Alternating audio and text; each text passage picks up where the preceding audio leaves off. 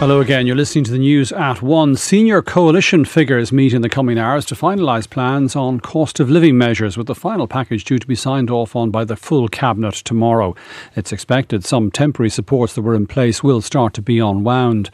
The three party leaders will be joined by the Ministers for Finance, for Public Expenditure and Social Protection. Our political correspondent Paul Cunningham has more on this. So what's it beginning to look like, this package that we'll apparently have tomorrow, Paul? Yeah, it'll probably be decided tonight, as I say. The coalition leaders due to meet with some other ministers dropping in. We don't have time just yet because Tánaiste Micheál Martin returns from Brussels, where he's attending a Foreign Affairs Council meeting. On the size of the package, it's been speculated that it's going to be around €1 billion. That's on top of the €11 billion budget provision last September.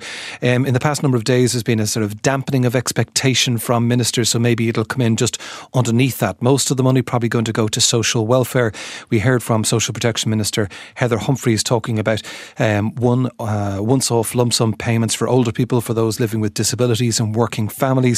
And we expect a universal measure rather than targeted things like the double child benefit.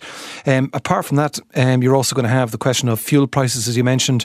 We expect excise duty to be tapered off, as both the Taoiseach and Tánaiste have said there couldn't be a cliff edge, so maybe 2 or 3 measures as the prices go up at the pumps. On the electricity credit, that looks under a lot more pressure. We heard from Pin Energy, one of the energy companies, that it's reducing its costs. The Minister for Housing, Darragh O'Brien, says they all should be doing that.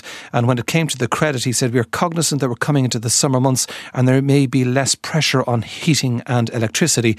And finally, on the 9% rate for the hospitality sector, where there's been a big campaign, that doesn't look as if it's going to happen. The Finance Minister, Michael McGrath, being clear last week that revenue don't like splitting food and drink from accommodation. So the question is, do they go straight back up to 13.5%, or do they split the difference and come up in a staggered way? Very good. We shall know in due course. Paul Cunningham, thank you for that.